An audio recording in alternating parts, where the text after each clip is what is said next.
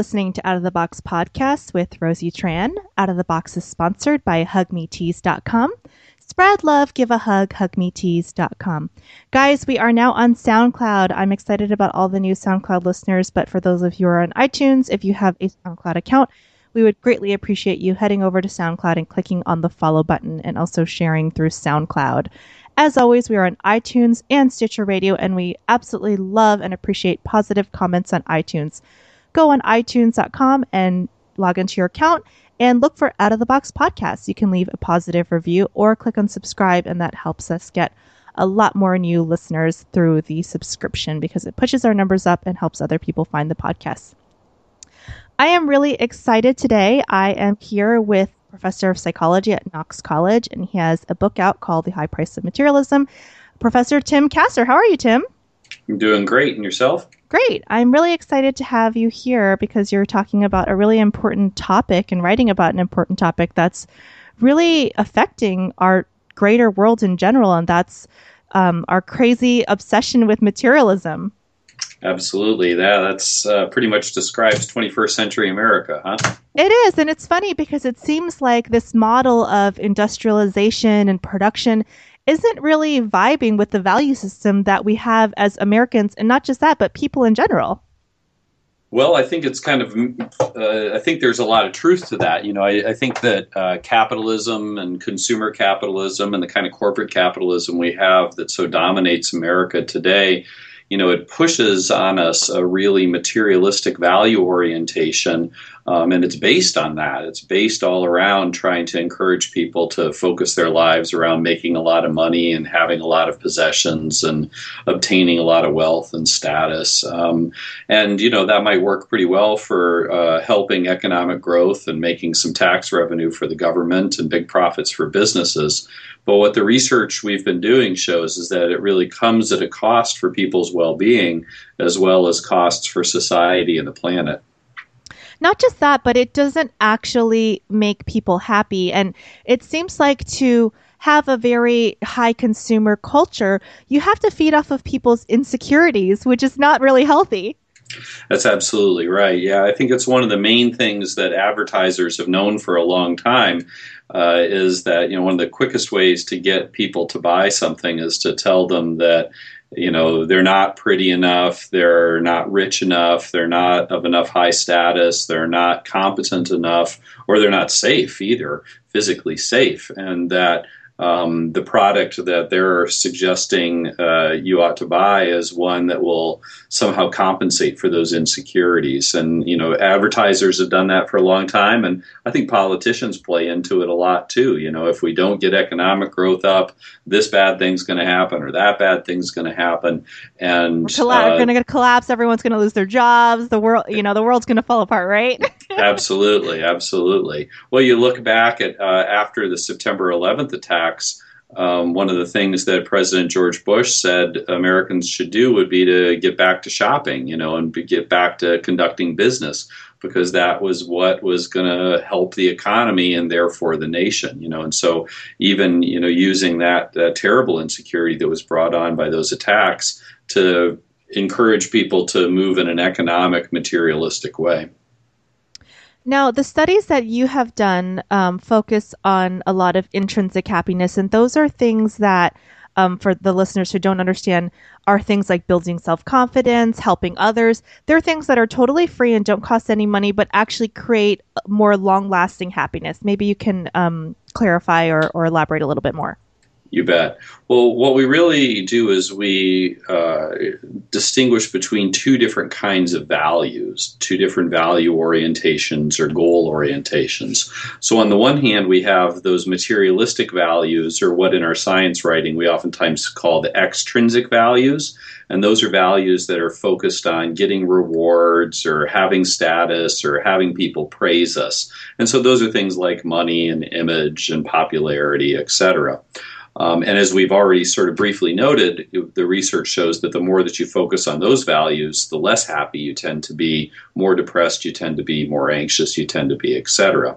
Now we contrast those extrinsic values with what we call the intrinsic values. And we call these the intrinsic values because from our theoretical perspective, they're intrinsically satisfying to pursue because they do a good job of meeting our psychological needs, those needs that really are necessary for us to be well and to thrive.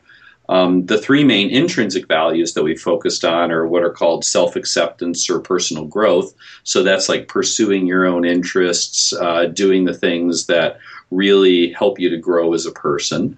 Then the second one is affiliation. This is about having close interpersonal relationships with your family and friends. And then the third one is community feeling. This is the desire to help the broader world be a better place. So not just to help your family, but to help polar bears or people in some other country or whatever. So kind of like having a purpose-driven life, something bigger than yourself. Yes, that's a big part of it, is having, kind of we actually in our research call community feeling one of the transcendent values. It's an intrinsic transcendent value because it is both inherently satisfying to pursue, that's the intrinsic part, and it's transcendent because it's about something bigger than you. Okay, and what we find is that the more that people pursue these intrinsic values relative to those extrinsic values, then they tend to be happier, they tend to be less depressed, less anxious, less likely to abuse substances, more satisfied with their lives, etc. Now, it sounds like the extrinsic values are actually just a completely morphed and messed up way of trying to fulfill the intrinsic values, because image and status and money and all those other things, they're just kind of ways to get love in a way or get fulfilled, but they're just kind of misguided. Well, that's another reason that we call them extrinsic, actually. So that's a great question because they're extrinsic in the sense that they're not ends in themselves. They're means to some other ends, okay? You're doing them for this other extrinsic reason, yeah. And, again, if you take a look at the advertisements, if you buy the diamond ring, then she's going to love you. Or if you use this kind of shampoo, then, you'll be beautiful. And people will love you. I think a lot of it is about love and attraction, but some of it is about also kind of feeling competent, sort of showing that, you have it all together, right? Yeah, that you have it all together. That if I have this car, it shows that I've made it and that I really am a successful person. And again, this is one of the things that I think advertisers do really well is they manipulate those intrinsic values and try to convince you that the way to satisfy those intrinsic values or successfully pursue those intrinsic values is through consumption, right? And, the example that I use all the time has to do with meditation, So nowadays, if you want to start meditating, you need to buy the meditation book and you need to buy the incense and you need to buy the tape and you need to buy the mat, right? Something that's free has been commercialized. That's exactly right. All the Buddha did was to sit down underneath a tree, right? And so, and on and on and on, the best things about love, are free. And, I always tell people, boy, if you have to buy a diamond ring to, get her to marry you, you're probably in trouble. It's not, that's not what the basis of those intrinsic values is really about. Actually, but I think, Tim, there's a study that shows it's really funny. There's a study that shows the correlation between failed marriages and the size of the diamond ring, believe it or not.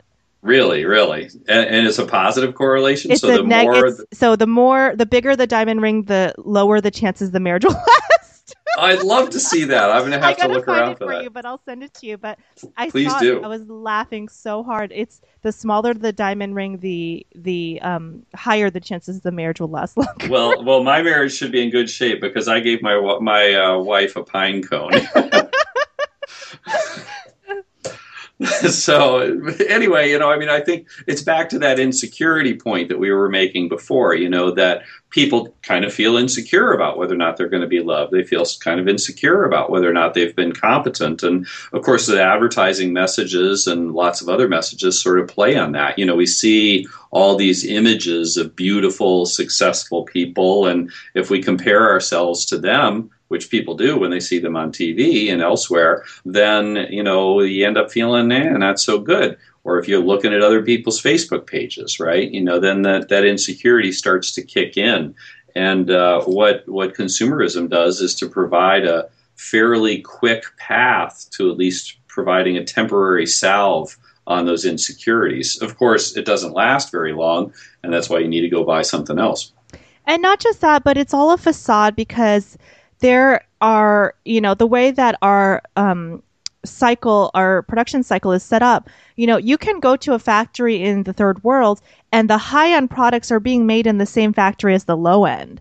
Sure. So you're really paying for that marketing, that image. And that's just absolutely ridiculous, because, maybe you're wearing a shirt from Target and it's the same, factory that's making Ralph Lauren polo or whatever. I'm just making a theoretical example, but it's Right. shown that they're outsourced to the same factories. So, you're just creating corporate profits. Now, the thing that bugs me is, you're doing some really great work, and I've heard a lot of, watched a lot of documentaries and read books about this topic. There seems to be an attack on this mentality as you're anti-capitalist, you're socialist, you're anti, big business. And that's not necessarily true. There are businesses who have conscious capitalism and have reworked their consumer model to actually be sustainable and help the environment and still make profits. Why do you think this idea of, not consuming like crazy is attacked as this crazy socialist, anti-capitalist idea? Well, I've certainly been called all of those things in my career and worse, probably. Well, I do think that the message to consume less is a very threatening one to the standard view of capitalism. Mm-hmm. And there's a variety of reasons for that. One of them is that, the people who really promote capitalism, kind of the really neoliberal folks, believe that, well, what should everybody be doing? They should be pursuing their self-interest. And Mm-hmm. what is self-interest defined as? It's defined as profit, money, and consumption. And so from that perspective, if you're saying, well, consume less, you're actually arguing that people should not be pursuing their own self-interests, right? Which, Well, from that's the a bit extreme. There's a middle ground. Well, that's my view, and there are also other interests one might want to pursue besides just money and wealth and possessions. You're saying this is the Exactly. argument against what you're promoting. Yeah, that's what Okay, I'm trying got to it. say, Got it. is that what capitalists say is that, you're trying to convince people to do things that aren't in their self-interest because they believe self-interest is about amassing wealth and consumption and all of the rest. They kind of discount the other values. That's absolutely right. And I think that's one of the main points that I've been trying to make in a lot of my writing, especially over the last 10 years or so, where, what happens is, and we know this from the empirical research, that what happens is that by thinking about money, you actually end up suppressing the intrinsic values. So I use the metaphor of a seesaw a lot. So when you activate the ideas of money in people's minds, what ends up happening is that kind of crowds out those intrinsic values. It makes us care less about the things that we do just because it's interesting. It makes us care less about other people. It makes us care less about society and the broader environment. And so I think, what's happened in capitalism is that it's, money has become such a dominant part of the ideology that other values that are part of what it means to be human get crowded out. Don't get me wrong. I've never tried to say that there's something unnatural about pursuing money and possessions. I think it's a very basic part of being a human. I think the problem is that under consumer capitalism, that particular value is raised to be the highest good. And by doing that, you end up crowding out these intrinsic values and not paying as much attention to these other things that can promote happiness, as well as promote, a more civil society and a more sustainable earth. It is, and I never understood some of the values because they literally don't make sense. A lot of Wall Street is all about beating earnings next quarter, more. Well, there's only a certain amount of people on earth, and there's only a certain amount of, say I'm talking about McDonald's stock. There's only a certain amount of cheeseburgers you can eat. You can't eat any more cheeseburgers. So the idea of constant growth, it doesn't even make logical sense. It certainly doesn't make logical sense on a finite planet. No, it doesn't. And not only that, but it's like, if you're, let's say you made $100 million this quarter. I'm just using a random example. Why do you need to make $200 million next quarter if you're still in the green every quarter? It just doesn't. I don't understand it. It's like it doesn't seem very logical. Well, but it doesn't from an outside perspective, no. But from the internal perspective of consumer corporate capitalism, it makes perfect sense because the purpose of the corporation is to maximize profit for shareholders. And the shareholder always wants the corporation to be making more and more money so that the shareholder can be paid dividends or so that the shareholder can sell his or her stock at a profit. And of course, the government wants all of that to be the case too, because the government depends upon tax revenue under a capitalist system from economic growth, because then they can tax those corporate profits, albeit at a fairly low rate. Mm-hmm. They can tax the earnings off of capital gains. They can tax the wages that workers make from working from those for those corporations, and then they can tax the income or the sales that they get when consumers buy stuff. So and then they can use all of that money to build roads or fund schools or invade Iraq and Afghanistan, mm-hmm. Because then they have the revenue from those corporate profits in order to do the things that the government wants done. And of course, who is it that's funding most of the people in the government's re-elections? Big corporations and rich people. So, there's an internal logic to the cycle. And as somebody who's spent, the last 20 years critiquing capitalism, I have to give it its due in the sense that it is a brilliant system. It really is a brilliant system for maximizing economic growth and for dangling candy in front of people to keep them motivated to do things that ultimately are not in their best self-interest, speaking in a broad scheme. But if you just define self-interest solely in the way that capitalism does, i.e. money and possessions, it actually works pretty well for a good chunk of people. I understand what you're saying, but to me, it still doesn't make logical sense, especially with the idea that, increased consumption is in a line, in my mind, actually with poor products. Because, let's say I get an iPhone. Well, if my iPhone is good, it should last me 10 years. I shouldn't have to get a new iPhone in 2 years, mm-hmm. unless it's a crappy product. So it's in a way, they're kind of promoting, planned obsolescence where these products, you want them to fail so people will buy more of them, which doesn't make any sense. Well, again, I don't want to be an apologist for capitalism because I'm certainly not. I agree from your perspective. It doesn't make any sense. But why doesn't it make any sense? Because you're applying a value system that is not about you always having the newest, right? So if you wait 10 years to, let's say your iPhone does last 10 years, okay? You now are 10 years behind the game in terms of what an iPhone can do, all right? So you also apparently don't care about the status if you hold on to your iPhone.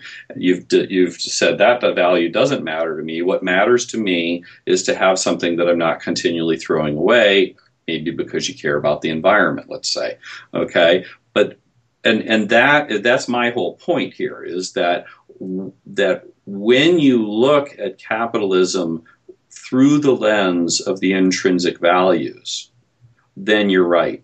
It doesn't make any sense. When you look at capitalism through the lens of its extrinsic values, it makes perfect sense.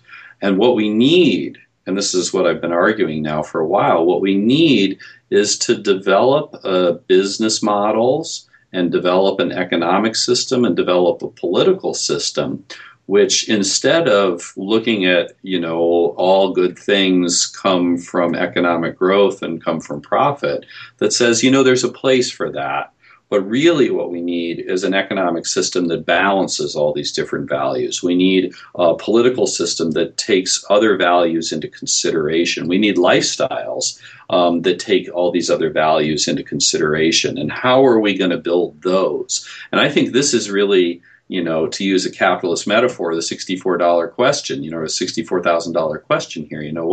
What is it that we can do in order to infuse these intrinsic values into our lifestyles, into our political economic systems, into our business models? Well, thankfully, I think that shift is happening now, very slowly but surely. I know a lot of people who are just rejecting this consumer lifestyle to the point where, there's so many different movements. There's a tiny house movement. I don't know if you've heard of that one. Sure. Where people are trying to minimize and have a more free time and not focus so much on the constant consumerism. And like you said, the studies have shown it just doesn't bring you happiness. Yet we're on these rat race hamster wheels. Whereas, you mentioned about how people have decided, not to focus so much on consumerism and pursue other things. In the academic literature, there's two terms for that. One is called downshifting. Another is called voluntary simplicity. It's making a choice voluntarily to live a materially more simple lifestyle than you might otherwise. And about 10 years ago, Kirk Brown and I did a study where we compared 200 people who were self-identified voluntary simplifiers with 200 matched mainstream Americans. They were matched on age and gender and zip code. And what we found was that the voluntary simplifiers were happier than the mainstream Americans, significantly happier, even though they had made less income. Okay, they only had about 2/3 of the income of the mainstream Americans, but they were significantly happier. And our analyses showed that those people who had downshifted, who had made this choice, the reason that they were happier seemed to be that they rejected those extrinsic values and they had organized their lives around the intrinsic values instead. So it's really good evidence suggesting just what you're talking about, and that this move towards a more simple life is one that really has some potential benefits. And I also want to mention that in addition to being happier, we found that the voluntary simplifiers also had lower ecological footprints. So they were living a happier life in a way that cost the earth less. So there's kind of a double benefit.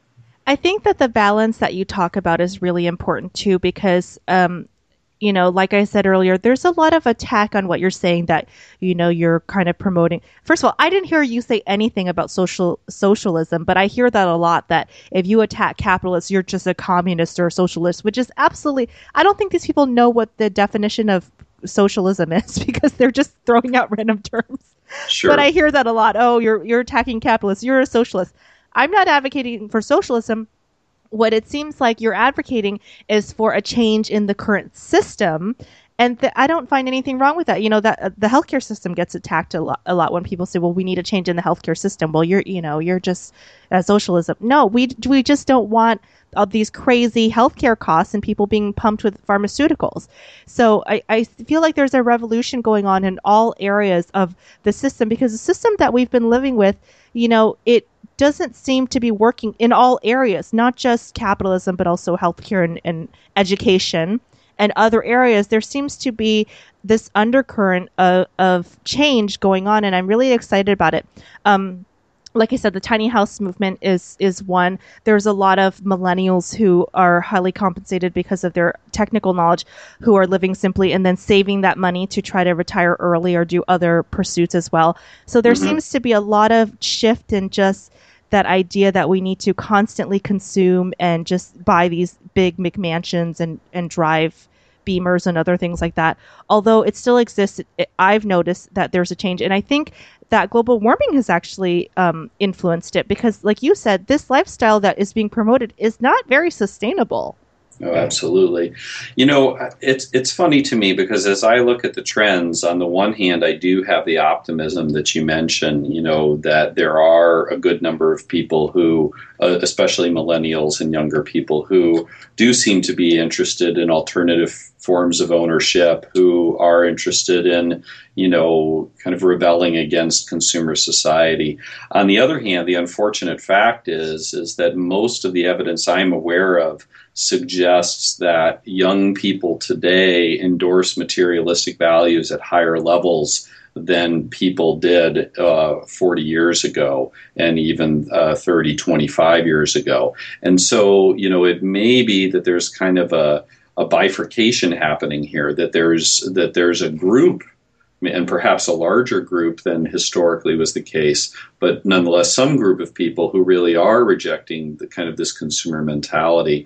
But on the other hand, most of the trends do suggest that materialism has been on the rise among young people. And if you think about it, you know, and the data suggests that partly this is a function going back to insecurities. There's some evidence that I've published with Jean Twenge that shows that times of more economic insecurity and other kinds of insecurity partly explain why youth are more materialistic today. But there's also some evidence that shows that as advertising has become a bigger and bigger part of our economy, of course, all those messages encourage materialism. And so, you know, that also explains these rises in materialism. So I wish I could be, don't get me wrong, I definitely think that there are wonderful trends happening. I think that there is a lot of good stuff that is occurring out there that people are grabbing a hold of. I'm not as confident that it's as high of a percentage as some people might think. Well, Tim, I would also attribute that to you talk about capitalism being very, very smart and very tricky. What's going on as well is that these consumeristic and capitalistic ideas of the American ideal are now being projected into the developing countries and third world, which before did not have the financial means to be spending like, you know, crazy the way we spend over here. And as China develops and other countries develop and get a middle class, you know, when you're growing up in abject poverty and all of a sudden you get pushed into the middle class because of an economy developing and, you know, you don't have the education or emotional intelligence and then you're projected all these ideas, these corporations are actually taking advantage of and vulturizing members of developing countries because they don't know what's hitting them. You know, they don't have the psychological understanding to know they're being brainwashed. Well, I don't disagree with that, but I'm not so convinced that Americans have that psychological understanding either, you know, that most Americans do. And certainly, you know, when there's a lot of research that shows that, you know, children under age 8 or 12 can't really get it. You know, they don't really get this idea that advertising is trying to persuade them of things. And that's part of what makes advertising so powerful in that particular age group. And of course, that's when you're forming your values. That's when you're forming your identity. That's when a lot of these things start to become super important. That's why they put the candy in the pay aisle, right where the kids can see it.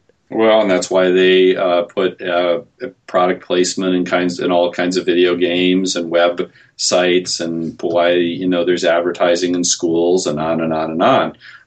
You know, it's an effort to get to young consumers to help kind of cement that consumer mentality into their developing person. But, you know, on economically developing nations, I completely agree with you. You know, this is exactly what globalization is designed to do, because it maximizes profit, usually for the wealthy countries, though, right? You know, so most of the money that is made in those economically developing countries goes back out to the companies, the money that's made in the economically developing countries.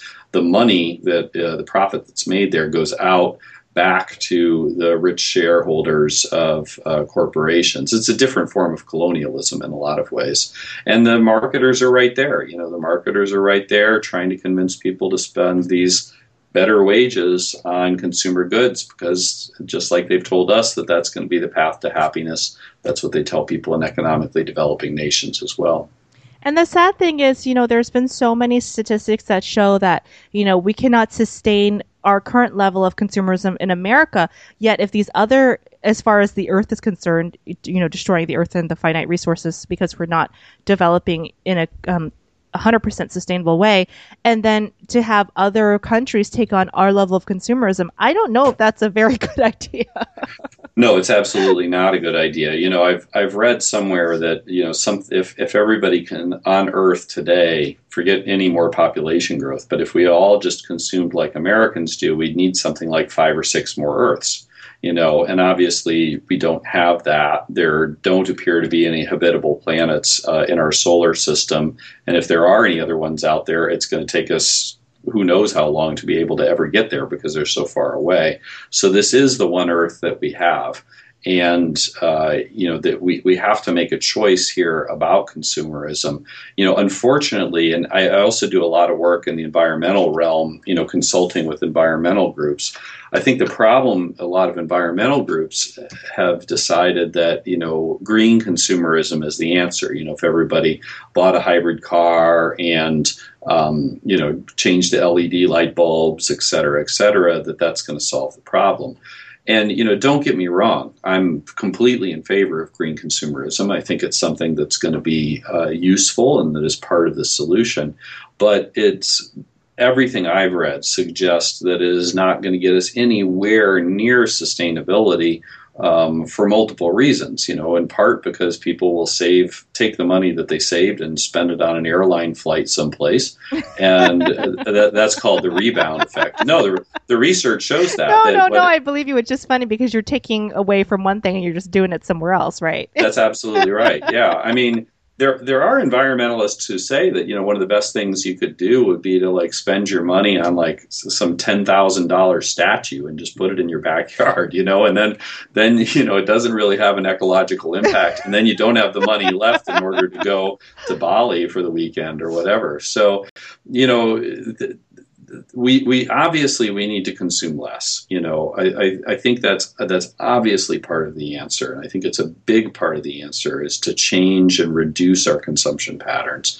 And there is a lot of exciting stuff happening in that respect, with regard to, car sharing is another great example. In the sharing economy, if we shared cars and we shared lawnmowers and we shared books and we shared all kinds of other things, that would have, we can't share. I don't want to start sharing my toothbrush, but there are, there are plenty of kinds of things that we could share and reduce our consumption on. And that is a new and kind of emerging part of the economy that I think is exciting and is going to be interesting to watch as it goes forth. And we need more and more of those kinds of models and more, libraries that where you can borrow things other than just books. Well, what you're saying is that green consumerism is a help and it helps the situation, but we need to scale back in general as a whole. And if everyone went green, it still wouldn't solve the problem because we're in a deep hole.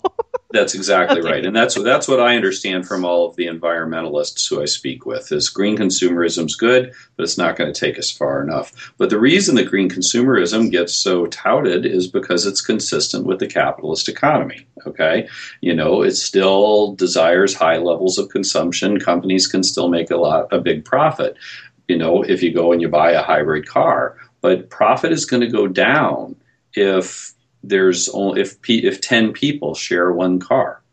There's going to be a decrease in profit. Okay, it's much better for capitalism for 10 people to go buy 10 hybrid cars than it is for those 10 people to pitch in and buy one hybrid car and share with each other.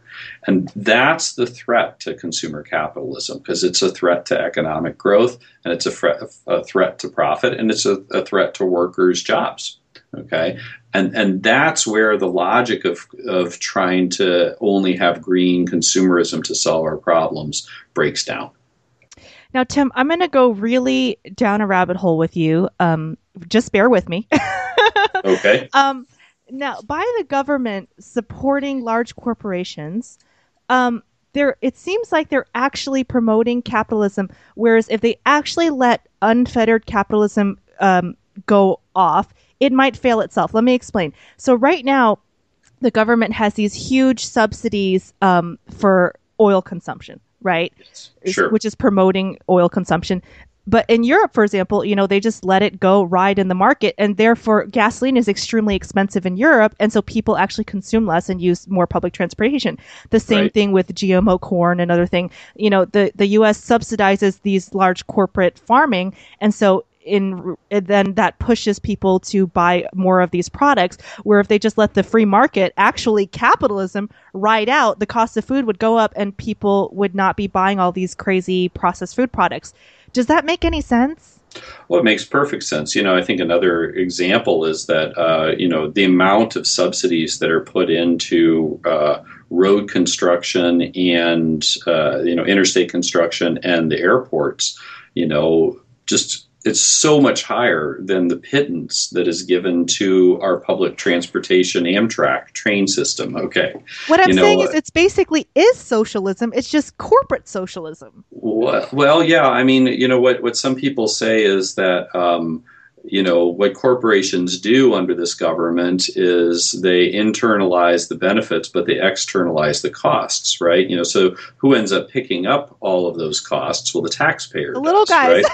That's exactly right. Or the same is true, with a corporation like Walmart. So Walmart sets it up so that they don't hire most of their employees so that they have to pay them benefits. So what happens when they get sick? Well, then they have to, rely on public aid. Well, public aid is you and me and, all the other people in America who are paying taxes. Okay. And so, but that's a good strategy for Walmart, because then that lowers their bottom line, because they're not having to pay for the health insurance for their employees, et cetera. We could go on and on and on. And I think, the problem is, and part it goes back to campaign finance.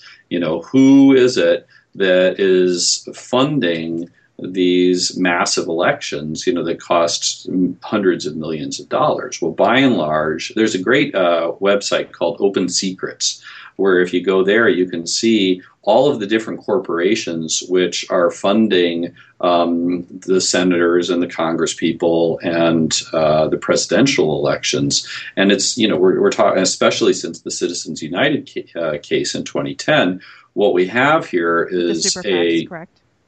Pardon me? Is that related to the super PACs?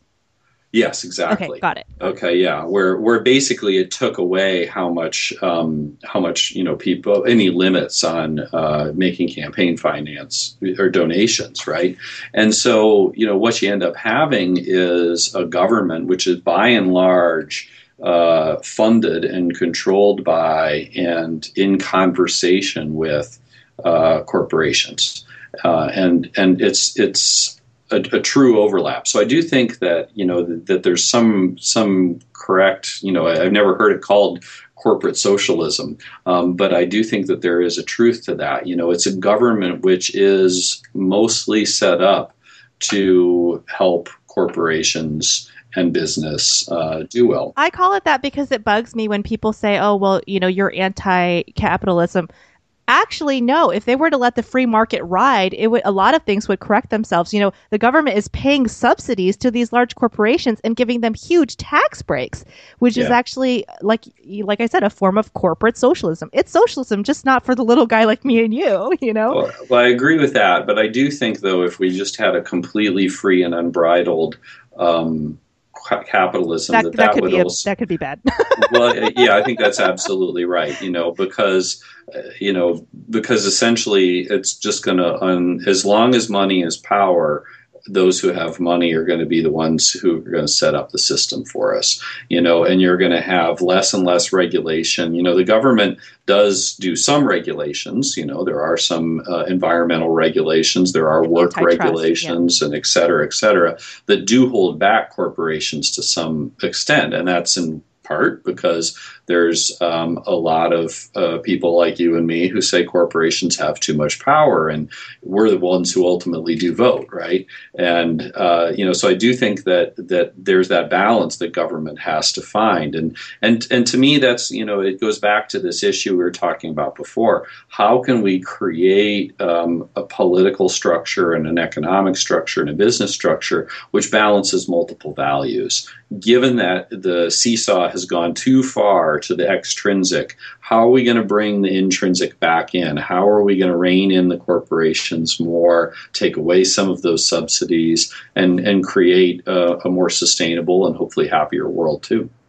That's the big question. I agree with you. I wasn't advocating for a completely free market society. What my point was that people who point to what we're advocating as socialism, I'm saying there is a corporate socialism that they tend to ignore. Yes, I completely agree with you. And I think that that it's always interesting. You can talk to people who will complain about, we give all this money for, welfare and such like that. But then what about the trillions that we give in corporate subsidies for GMO corn and for, all this other stuff? So that's what I really was making a point to clarify my point for the listeners.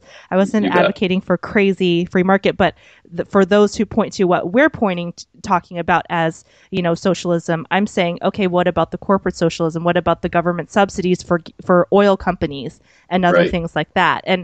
And sorry, I think that that's okay. I mean, I think that the issue here, and you pointed to this earlier in our conversation. When people critique me or you and say, "Oh, you're a communist or you're a socialist," no, I'm not either of those. But I'm, and that's the problem, is that we don't really have the well-articulated terminology and the well-articulated vision of what the alternative to hypercapitalism is, right? We don't have that where we can say, no, I'm not a socialist, no, I'm not a communist. What I am is a Bullist, okay, whatever Bull is. And I think I think what we need to do, I have my long way of saying it, Okay, Tim, you get to create a word, and we're going to try to get it into the Webster's Dictionary. Wouldn't that be something? Well, I'm not too good at that. Right, I'm a casserist. I'm a casserist. There we go. I can live with that. Right. If casserism means creating, an economy which tries to balance the extrinsic values with the intrinsic values, and that infuses the intrinsic values into our lifestyles and into our political and economic structures, then I'm happy to call that casserism. That's awesome. But there are many before me who've basically said the same thing, so I don't know that I should take credit for it. I know, but if you get the word coined after you, Tim, come on, this is your legacy. Now let's talk about what you just said. That's very important. You said we got to find another way to measure an economy or do something. There's other countries who are doing this. They are actually doing this. Let's talk about that. Sure. Well, a country like Bhutan is one of the primary examples that most people put forth. They have gross national happiness is what they're aiming for instead of maximizing gross national product. And when you take a look at the gross national happiness indicators that they use, it covers a wide variety of things from health to education to access to nature to cultural, opportunity to engage in cultural activities. It also includes the economy, but it's a multifaceted measure. And in fact, the Bhutanese, when they make decisions when they make policy decisions, they'll sort of project how a particular policy might or might not affect each of these different aspects of gross national happiness. And then they make their decision on that basis rather than just, will it be good for the economy? But, so in addition to countries like Bhutan who are using these alternative indicators, there are actually cities in the United States that are doing this too. So not too far from you in Los Angeles, the city of Santa Monica has gotten a grant that I helped consult on, actually, where they are developing and have developed already, actually, really interesting and good measures of the well-being of citizens of Santa Monica. And they're using those measures as a way to make decisions in City Hall, okay, and in city planning That's awesome. about how it is that they're going to try to make policy changes in the city. Up in the Pacific Northwest, in Seattle and Oregon, there also has been a lot of movement in this direction. There's work in Jacksonville, Florida. There's been work in some cities in the UK as well. So I really think, to me, at the federal level, things are so dysfunctional at the moment that if we work at a more grassroots level, at a city level, we can actually make some changes. I think it's true. And I think if you look actually at what's happened in the last several years, both with kind of decriminalizing and legalizing marijuana and with gay marriage, what's interesting in both of those cases is that the success that's occurred really kind of caught fire because of things that were happening at a more local level, right? Mm-hmm. So this state does this and this state does that, and then pretty soon other states start to do it, and then the federal government catches up, okay?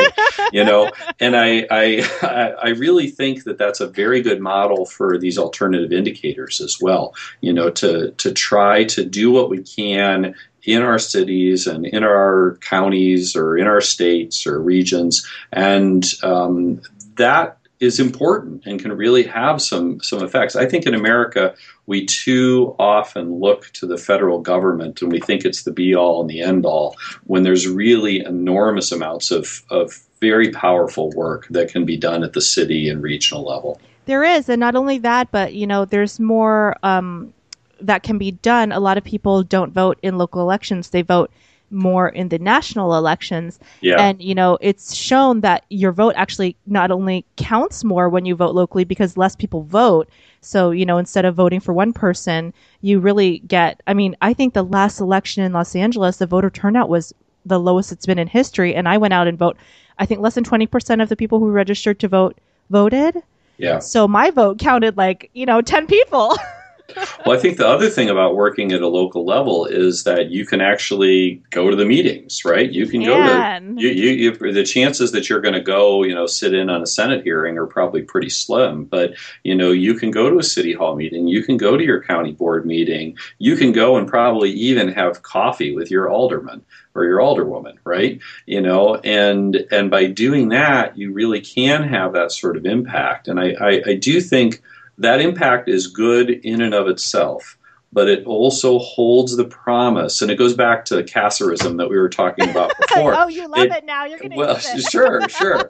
Who wouldn't, right? But it goes back to that issue that it gives people the chance to experiment with these alternative models, okay? It gives people a chance to see, that worked pretty well, that didn't work as well, this seems to catch a lot of flack, this seems to excite a lot of people, so if we can play with these models at a local level, we can learn more and more so that as we begin to scale up to regional and state and hopefully one day federal levels, then we'll have made our mistakes earlier, hopefully, and have better models for later on. Well, I want to talk about something that's actually linked to consumerism with local politics that you just mentioned that's really important, which is that when you're engaged in your community, when you're engaged in local politics, when you're engaged in reaching out and making a difference and you're minded in that way, you actually become empowered, whereas advertising and marketing wants you disempowered. They Sure. want you zombied out on the TV, buying, working as much as you can to get these unattainable, like you said, carrot on a stick, so that you are not socially engaged and you're kind of like this zombie who just goes, like you said, it feeds on insecurity, right? Yet if you're an empowered member of your community, if your image doesn't depend or your self-worth doesn't depend on having, a Louis Vuitton purse or a BMW, you're kind of like a superhero a little bit because you're like really empowered.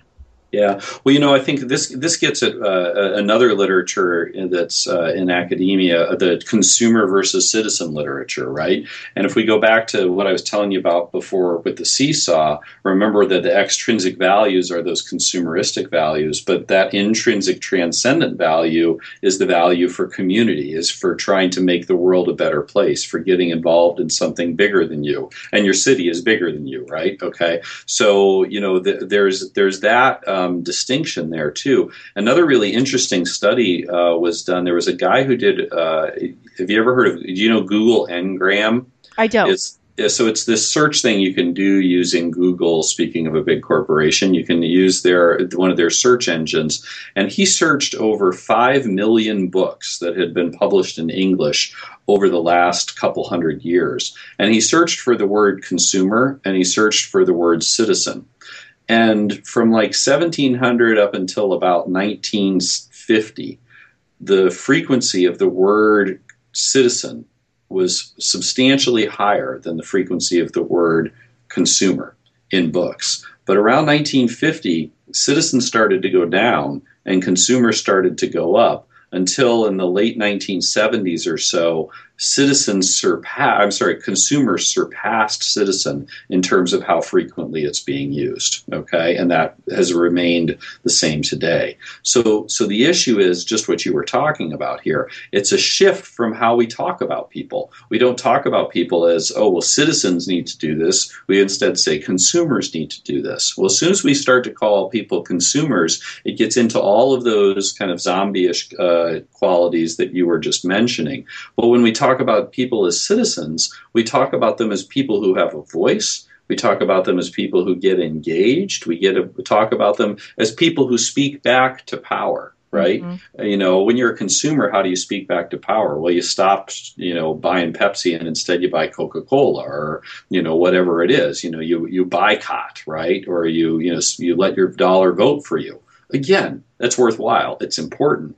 But if you start to think that the only way you can have an impact on the world is through your purchasing decisions, you've completely bought into the capitalist mindset. Okay, the place of a citizen is very unclear in capitalism, and that's because capitalism doesn't incorporate those community values into its philosophy, and that's why we need to build up that community aspect of things. And again, we know from the research that when people get politically engaged, they're happier. I did a study with a guy named Malta Klar that was published a while back, where we compared people who were politically active with those who were less, and we found that the politically active people, so long as they weren't violently politically active, so the nonviolent politically active people were happier than less politically active people.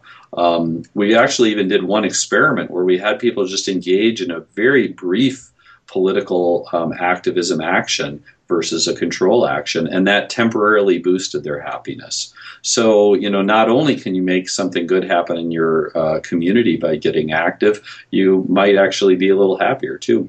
It is. And not only that, but, a lot of people think that, they can't do anything. They have no power. And that is something, obviously these corporations are feeding our system and feeding our bigger politicians. And so they don't want you to be, active in your community and your policies, because you could possibly shift, the status quo.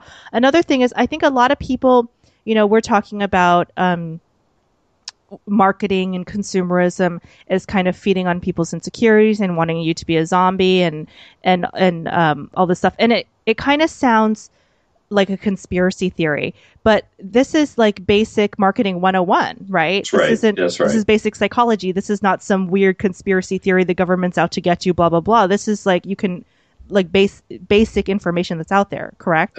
Yes, again, it's just the logic of the system, okay? It's not a conspiracy theory. And I get, I recognize sometimes when I'm talking about how it all works, it does sound like it's a conspiracy theory because it's so complicated and it makes so much of its own internal sense. And it does, it's just the way that system works. And it's very clear, in the marketing literature and in the advertising literature that appealing to fear and appealing to insecurities can have these kind of momentary effects when they're combined with saying, and here's how to solve your insecurity, go buy this. So, it's not something people are just spinning in their heads. It's what's actually happening out there in the world and has been for a while. So I want to talk about the solution. What is the solution to this, problem? Because it can sound overwhelming. It can sound Sure. a little bit daunting to people who are like, okay, well, I'm being brainwashed. What can I do? What are some steps that people can take to fix and solve this problem and work towards having a different, world where it's not a lose-lose, but it's actually a win-win? Sure. Well, from the way that I think, here's my basic understanding of how one approaches it. First, in your own personal life, you would do well to do three things. First, try to limit your exposure to those extrinsic materialistic messages. Cut back on how much you watch TV, cancel your Facebook page and all the ads that are on it, et cetera, et cetera, et cetera, so that you're less likely to continually be bombarded with those extrinsic messages. And when you still are exposed to those extrinsic messages, label them as such. Say, this is what I used to teach my kids when they were little. They're advertising to me. They're trying to make me feel insecure. They're trying to get my money. Okay. Okay, like a game, right? Yeah, exactly. That's what we used to do when they were little. But you can do it, at any age, right? Because it's still true, right? They are trying to make you feel insecure. They are trying to get your money, and so label what exists as extrinsic, and try to and that's going to defuse its power. A second thing I would say is that when you're starting to feel insecure, recognize that you feel insecure. And instead of engaging in the kind of consumeristic behaviors that you maybe usually would, ask yourself, what's something I can do instead that will help calm me down here for a little while, but isn't going to contribute to a society that I don't believe in? Okay? Take a walk, call a friend, knit, play the piano, whatever. There's plenty of things one can do. Third, still in your individual life, ask yourself, how can I organize my life around my intrinsic values? I really think this is the crux of the matter. Ask yourself, how much of my life really is focused around extrinsic values versus intrinsic values? Why don't I spend as much time living my life around my intrinsic values as I'd like to? And what would that actually entail? For me, it's playing the piano and being with my family and doing the kinds of activism work that I do. For you, it might be something else. For somebody else, it's going to be yet another thing. The important part is to ask yourself that question and then start to make some concrete changes in your life. And don't try to do it all at once. My philosophy is do two things this year, cement them into your life, and then do two more things the next year, and two more the next year, and in 5 or 10 years, you'll have taken a lot of steps to changing your life. It is, so and a lot of people complain about not having enough money and this and that. And once you shift your life, you'll start to realize that you actually make a lot of money. Whatever your income point is, you start to realize, wow, I actually make a lot of money. That's right. Yeah. And if you stop spending it on things you don't really need, then you can begin to understand that better. A really great book for this, by the way, is called Your Money or Your Life, where you actually track every cent you spend, and then you rate how well it fits your values, how well it actually brought you happiness. Your Money or Your Life. It's a great book for this. I think the last thing I would say, though, we just, what do we do in our individual lives? But, what do we do in our broader societal lives? I think that we've just talked a bunch about being involved in your community, and again, if you try to do everything, it's going to drive you nuts. Okay. Pick one action that's broader than yourself, one bigger thing that you care about. Maybe it's getting a green space in your neighborhood. Maybe it's about an alternative indicator in your city. Maybe it's about, starting a co-op, whatever. It doesn't really matter exactly what the thing is, so long as it's moving towards shifting society in a way which begins to better enact those intrinsic values and work on that thing and do it and join with others who are already doing it in your community. And that's the kind of thing that's going to create the revolution we're talking about, okay? If more and more people do those kinds of things and develop these alternative ways of living their lives and these alternative ways of organizing society, that's what's going to bring about the revolution from hyper-capitalism to whatever new thing it is that we're trying to Casserism, to whatever new thing it is we're trying to bring about. Well, Tim, thank you so much for all of your important information. Hopefully, the listeners will go out and make a difference in their community and in their lives thanks to what you shared with us. How can people find you online? Are you on Twitter or are you...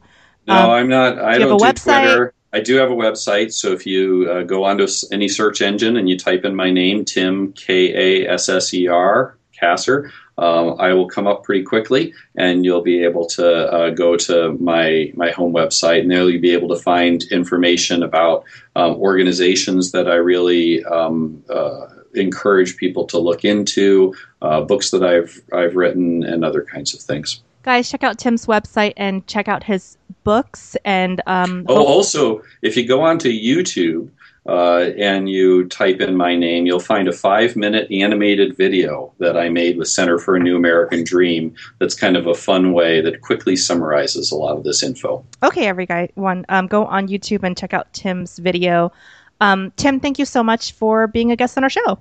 You bet. I've enjoyed it, Rosie. Thank you. Okay, guys, check out our sponsor, hugmeteas.com. Spread love, give a hug, hugmeteas.com. If you go check them out and you get a Hug Me Tea, you will get hugs. I have worn mine out and I get many, many, many hugs. So it's an awesome website, hugmeteas.com. And as always, we are on Stitcher, iTunes, and SoundCloud. Guys, follow me on Twitter at FunnyRosie. And remember, if you want me to come and check out my act in your local area, then tweet at me at FunnyRosie and at your local comedy club, and that will help bring me to your town. And as always, go on iTunes, itunes.com, look up Out of the Box Podcast and click on subscribe and leave a positive comment as well. Positive comments are the number one way to help spread the word about the podcast. If you've already done that, you can check out outoftheboxpodcast.com and click on the donate button. We're now accepting Litecoins and Bitcoins and all alternative currency. Your donations help keep the podcast going. And if you have any questions or any future guests that you'd love to see on the podcast, you can send me an email at info@outoftheboxpodcast.com. Thank you for listening. This has been Out of the Box Podcast with Rosie Tran.